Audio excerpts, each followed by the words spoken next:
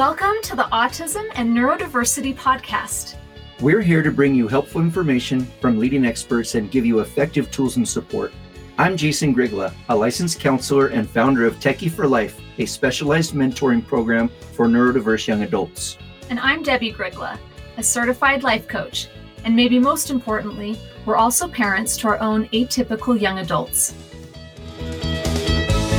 Hello, I'm Jason Grigla, and today I'm going to be talking to you about time blindness, but not in the moment, but in terms of future and past.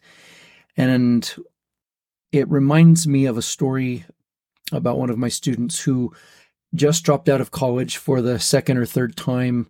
He's smart, he wants a degree, and at the same time, once the classes get boring or hard or confusing, or he just gets sick, there's very little resilience. And so he just quits and shut down. So he did all that before we could stop him and try to make it different.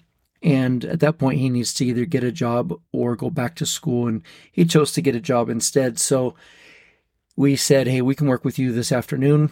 But for now, since you're not in college classes and you don't have any homework, why don't you go start looking online at job searches? And we gave him a few websites and see if you can even start filling out a few applications for a job that you'd be interested in.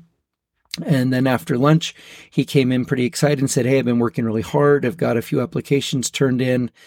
And we went and sat down with him, and he had spent 3 hours filling out 2.5 applications to being a firefighter and also being a police officer, and half of an application for being a sheriff.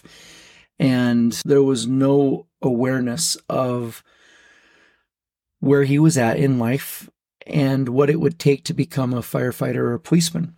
Now, this young man would be considered Asperger's, autism level 1, very verbally competent. And so I think we assume that he is more capable and has less support needs than he actually does.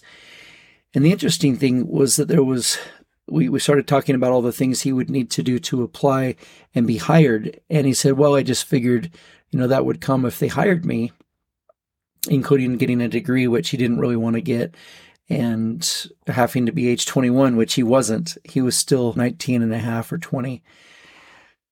The disconnect between where he was at and how he imagined himself being or wanting to be was huge. It was like a canyon in between where he was at and what he wanted. And that type of time blindness, where the connection between cause and effect and creating a path to get from point A to F, is really hard for neurodivergence in general, ADHD and autism specifically.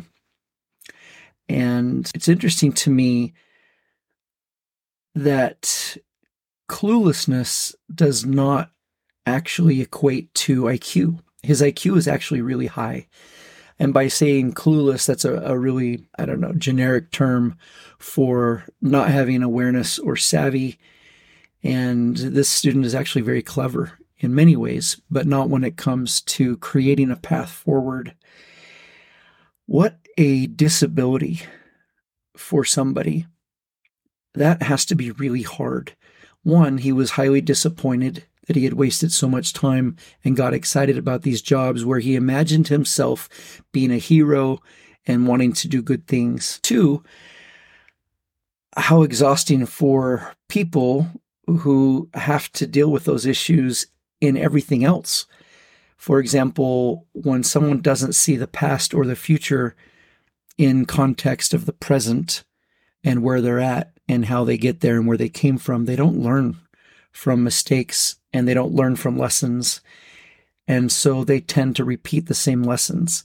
And without awareness, it would be easy to continue to waste a lot of time and energy and emotion on things that aren't realistic. There's also a sense of fantasy that comes from not connecting reality, meaning not just present, but reality is also where you came from to get to where you are, and reality of how do I get to where I want to go? And so I think there's a fantasy connection there for why a lot of our students check out, and they're so in the moment present with video games or videos that they are currently focused on.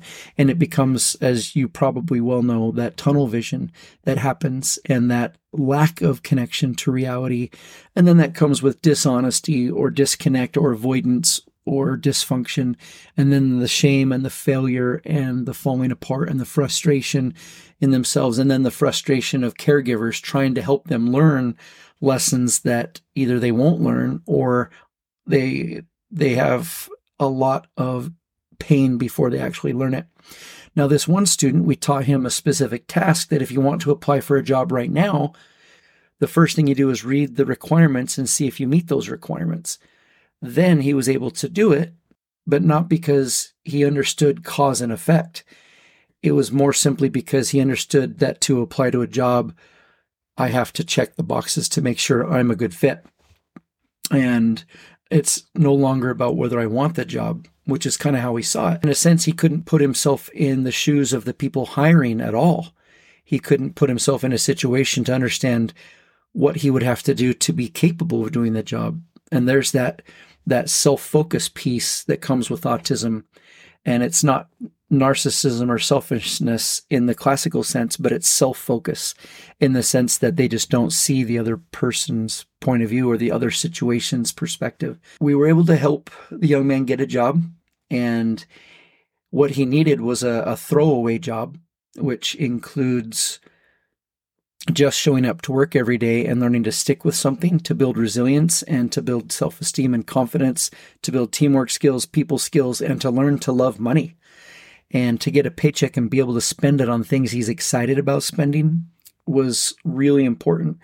So it worked out, and now he's learning the lesson that he doesn't want to work in fast food, which is fine. It's a great lesson to learn. We all have to learn where we don't like to work so that we narrow down where we like to work. And it also gives us and him a chance to learn what he's good at and what he's not good at. Resilience is definitely going to be an issue. So I'm waiting for him to end up just quitting, but we've worked really hard to front load with, if you're going to quit the job, before you quit, let's have another job lined up so that he knows he can't just quit and walk away from the job. And we've given it to him as a task that he can remember. But in the moment, if he's in his lower brain and it gets hard or he gets embarrassed or he gets in trouble, it may not matter what we said for a task. He might just react.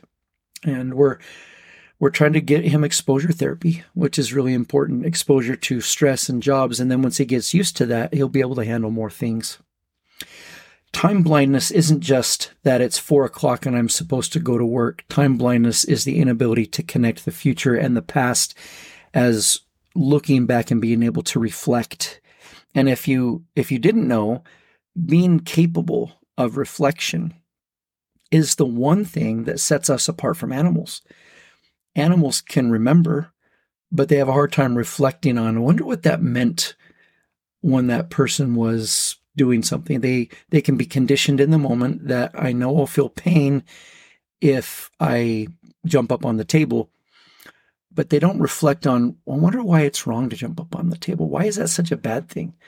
So the inability to reflect in some ways is the disability, and it makes executive functioning really hard. So have patience with them, have patience with yourself, and know that it might take a while to learn the same lessons. Connect the future to the past and the present as much as you can, but also give them specific tasks that they can remember in order to do. And it will mask the fact that they might not be connecting cause and effect much at all, but they'll have a task list that helps them be successful. And that might be good enough. And eventually, if they do the tasks enough, they start learning cause and effect. So it's also good practice. Thanks for joining me, and we will talk to you real soon. I appreciate you listening. Thanks for joining us on this episode of Autism and Neurodiversity with Jason and Debbie. If you want to learn more about our work, come visit us at jasondebbie.com. That's JASONDEBBIE.com.